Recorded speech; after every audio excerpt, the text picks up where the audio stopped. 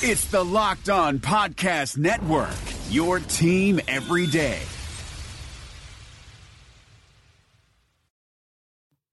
Today's show is sponsored by Talkspace, the online therapy company. For a fraction of the price of traditional therapy, you can pick an experienced, licensed therapist you relate to and feel comfortable with.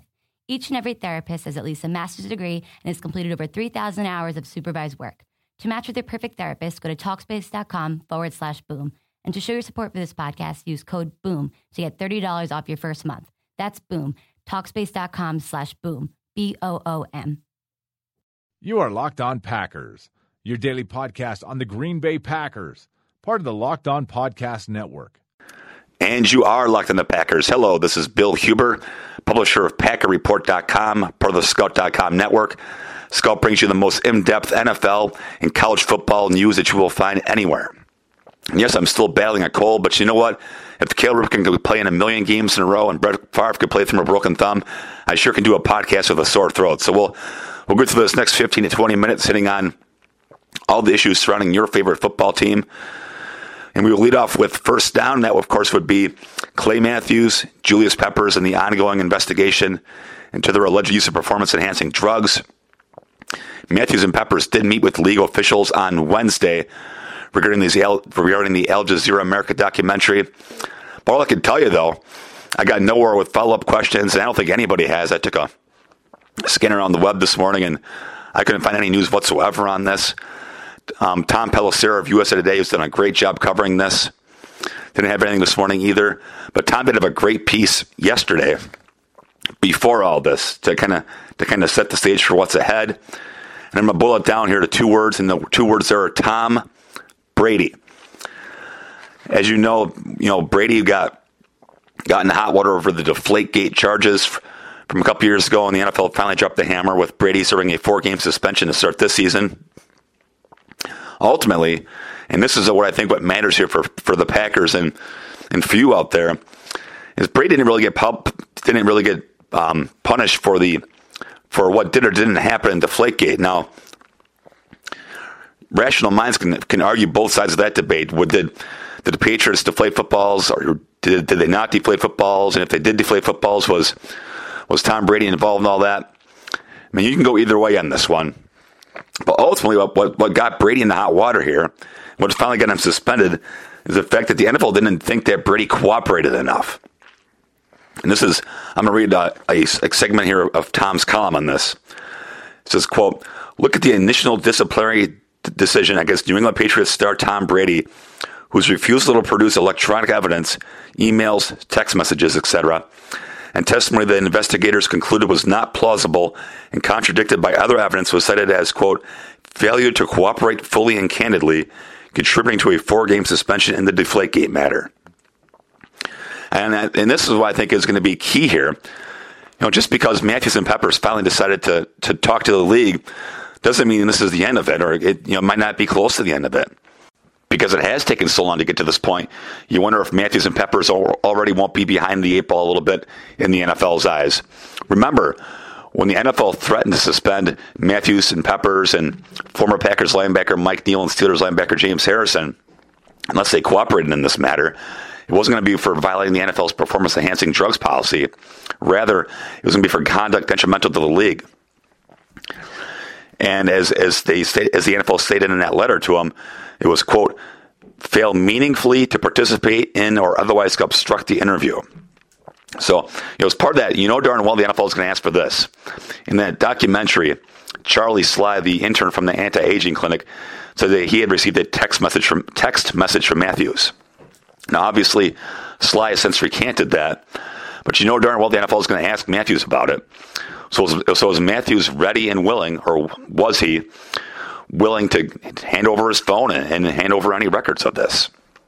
So there's a lot of stuff at play here, and the cooperation of Matthews and Peppers yesterday, it better be good enough in the NFL's eyes, or they're not going to be on the field for Week 1 at Jacksonville.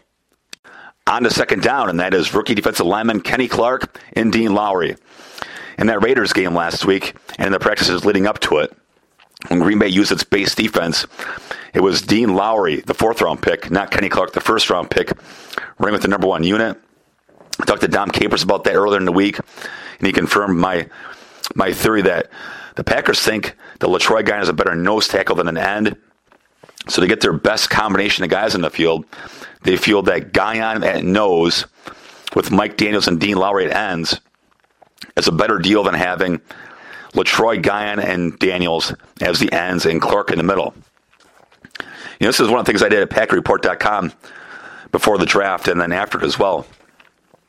Obviously, there's a lot of pressure on these guys to play and play well, talking about Clark and Lowry, considering the lack of veteran depth there, especially to start the season with Mike Pennell's suspension. But D-line has been Ted Thompson's worst position, and not even really close. His track record is pretty lousy, frankly. Since the 2009 draft, that's when Green Bay went to the 3-4. Thompson drafted 11 defensive linemen. In 2009, it was B.J. Raji in the first round and Julius Wynn in the sixth. In 2010, it was Mike Neal in the second round and C.J. Wilson in the seventh. In 2011, it was Lawrence Guy in the seventh. In 2012, it was Jarrell Worthy in the second and Daniels in the fourth. In 2013, it was Dayton Jones in the first round and Josh Boyd in the fifth. In 2014, it was Kyrie Thornton in the third. And finally, in 2015, it was Christian Ringo in the sixth round. Those 11 players I just rattled off combined for 7 starts as rookies. You'll never guess this. B.J. Raji started 1. Where do you think the other 6 came from? Should I play the Jeopardy music? Nah, I won't do that. C.J. Wilson started 2 games as rookie, and Jarrell Worthy, of all people, arguably the worst of the picks, arguably the worst pick that Thompson's ever made, started 4. So that's a combined 7 starts. And that's the history that Clark and Lowry are going up against. And it's not just Green Bay in that regard. It's hard for defensive linemen to start as rookies, unless you're one of the elite guys, a top 10 kind of guy. It just is. So that Clark's not starting right away. I don't think it's a big deal, but look at that list of names I rattled off. Of those 11, really, I would say that Daniels and maybe Josh Boyd are the only players in that group to really have outplayed their draft status. Worthy and Thornton were just absolute bombs. Dayton Jones got moved to outside linebacker because he wasn't good enough at D end.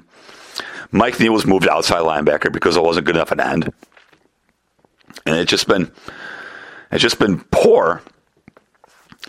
And it can't be that way. I'm going to state the obvious here, but when you're going into the season with Daniels and Guion as the only guys who have ever played it down, there is no recourse. Then Clark and Lowry are going to have to be ready to go right now. There's going to be no breaking in here. Look, Daniels hardly even played as a rookie. They were able to ease Mike Daniels back into things, but ease him into the lineup. There's going to be none of that with Clark and Lowry. They're going to play. They're going to play a lot. They're going to play right away. And if they're not good enough, this team's going to be in a lot of trouble because, for one, they're going to have to count on Daniels and Guion to carry the load. Well, good luck with that in week 1 in Jacksonville, playing 300-pound guys for 60 snaps. And look, the Packers are going to rush the passer like crazy. They've got pass rushers up and down that lineup. But who cares if you can't? Who cares about that, right? If it's constantly 2nd and 5 and 3rd and 2, you can't rush the passer. And Dom Capers can't throw all of his exotic blitzes at quarterbacks because it's going to be run the ball, run the ball, run the ball. Or if it's 3rd and 2 or 2nd and 5, like I mentioned, those are 50-50 downs where the offensive coordinator really has the defense at his mercy. He can do whatever, he can call whatever play he wants. So if Clark and Lowry aren't good enough and they can't stop the run, they're going to have a hard time winning any of these first 4 games without Pennell. Then Pennell's going to have to get back in the swing of things. That first 6 weeks of the year could be brutal for this defense. This segment of Locked On Packers is brought to you by PackerReport.com and Scout.com. Scout's fantasy site is host of the World Fantasy Championships, and our fantasy insiders have helped a lot of people make a lot of money. And if your company is interested in talking to men between the ages of 18 to 44, you really should be sponsoring this podcast. Locked On Packers is listened to by 98% men and 80% between the ages of 18 to 44. So if you want men 18 to 44, this is your spot. Plus, our rates are reasonable. Email me at packwriter2002@yahoo.com to find out more. On the third down, that would be the play of the Packers' undrafted free agents. An all-time exchange with Ted Thompson on Wednesday. Obviously, Thompson has the reputation of being terrible with the media. I think, and a lot of that is well-deserved because he doesn't really say anything of substance on things that matter.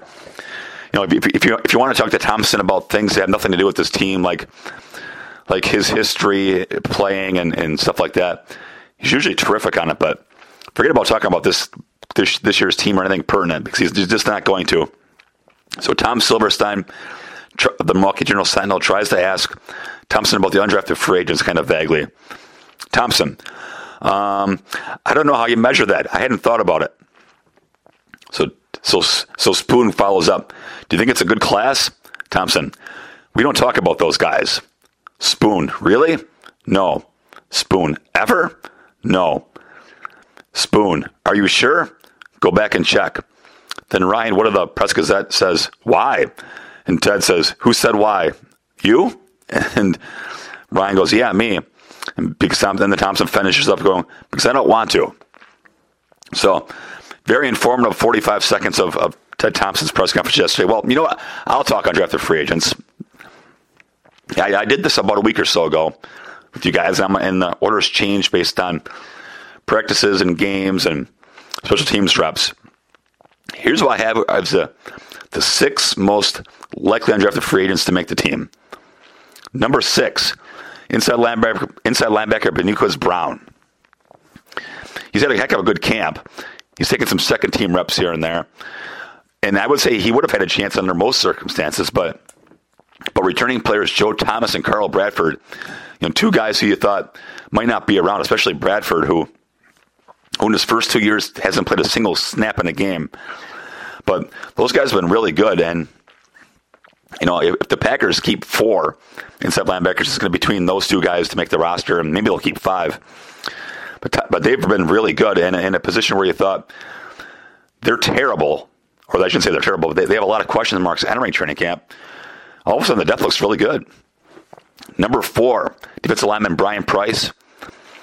It's going to be between Bryce and Christian Ringo to be the 5th D lineman while Pinella suspended. Just based on practice reps this week, seems like Ringo's got the edge there. When Green Bay used its number 1 nickel package with Clark and Daniels both out on Tuesday, it was Ringo and Guyon with the starters. So I had to go Ringo over Price there. The 3rd most likely to make it will be wide receiver Geronimo Allison. Again, Allison has played well enough to make the roster. That there's absolutely no denying that. Rodgers has spoken highly of him, but it's a deep position, and the injury to Jeff Janis, I think, makes Green Bay a bit vulnerable a returner. And that's where Trevor Davis has the edge there over Allison. Davis is a proven kick returner at Cal, so I think he probably has the edge there. Number 2, I'm going to go a tie between cornerbacks Mackinton Dorliant and Josh Hawkins. I don't think they're both going to make it, but I think one of them has a chance. If you look at the special teams, both Dorliant and Hawkins were at the number 1 kickoff the other day. Dorliant picked off Rodgers on Tuesday. Hawkins had an interception in the Raiders game. And I'm not convinced that either of the second-year guys, Ladarius Gunter and Robertson Daniel, have really seized control of a roster spot. I would say Gunter's ahead of Daniel. But I don't think really either of those guys has had a great camp.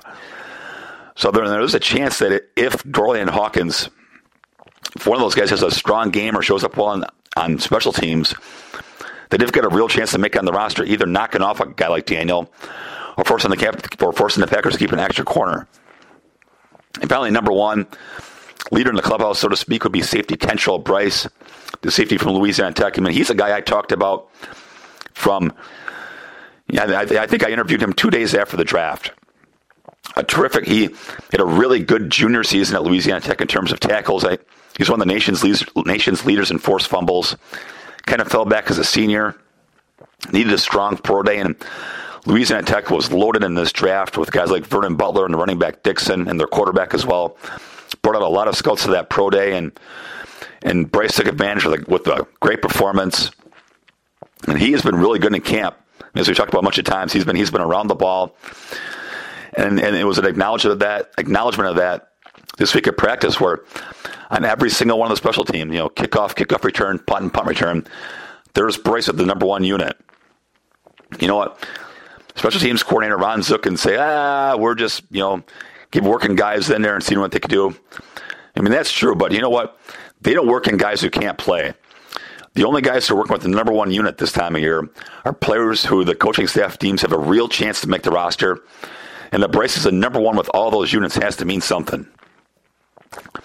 Obviously this is Green Bay's got a terrific undrafted history with Sam Shields being the poster child, but Jaron Elliott, Lane Taylor, Pennell.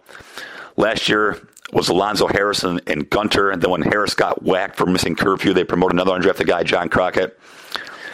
It's a really good roster with a lot of returning talent, but I mean, I'd be surprised if 2 or 3 don't make it again, and Bryce seems to be the leader there, but I wouldn't be surprised to see, one of the corners or, maybe even Allison work his way into that mix.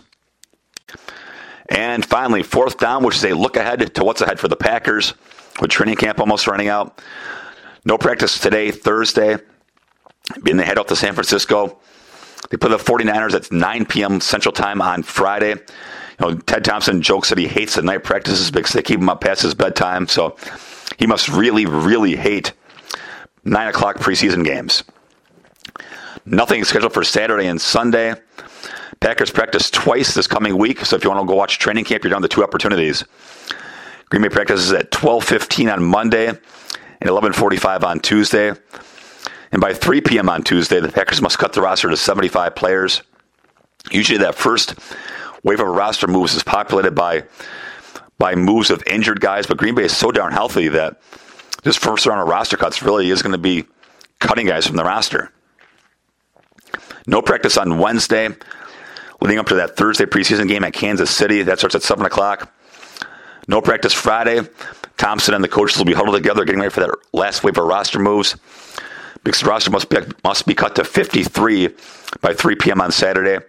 The team won't announce those cuts until 5, 6, 7 o'clock at night probably, but between myself and guys like Tom Silverstein from the Journal Sentinel, Roger Mosky from ESPN, I think we'll have all those cuts, or the overwhelming majority of those cuts. We'll have those out on Twitter long before the Packers announce those roster moves. So that's that from Packers perspective this week, and that's that for this podcast. Thank you for listening as always, and be sure to check out the rest of the great Locked On Podcast Network and to read more of my writing at PackerReport.com. Thanks, everybody, and I will talk to you tomorrow.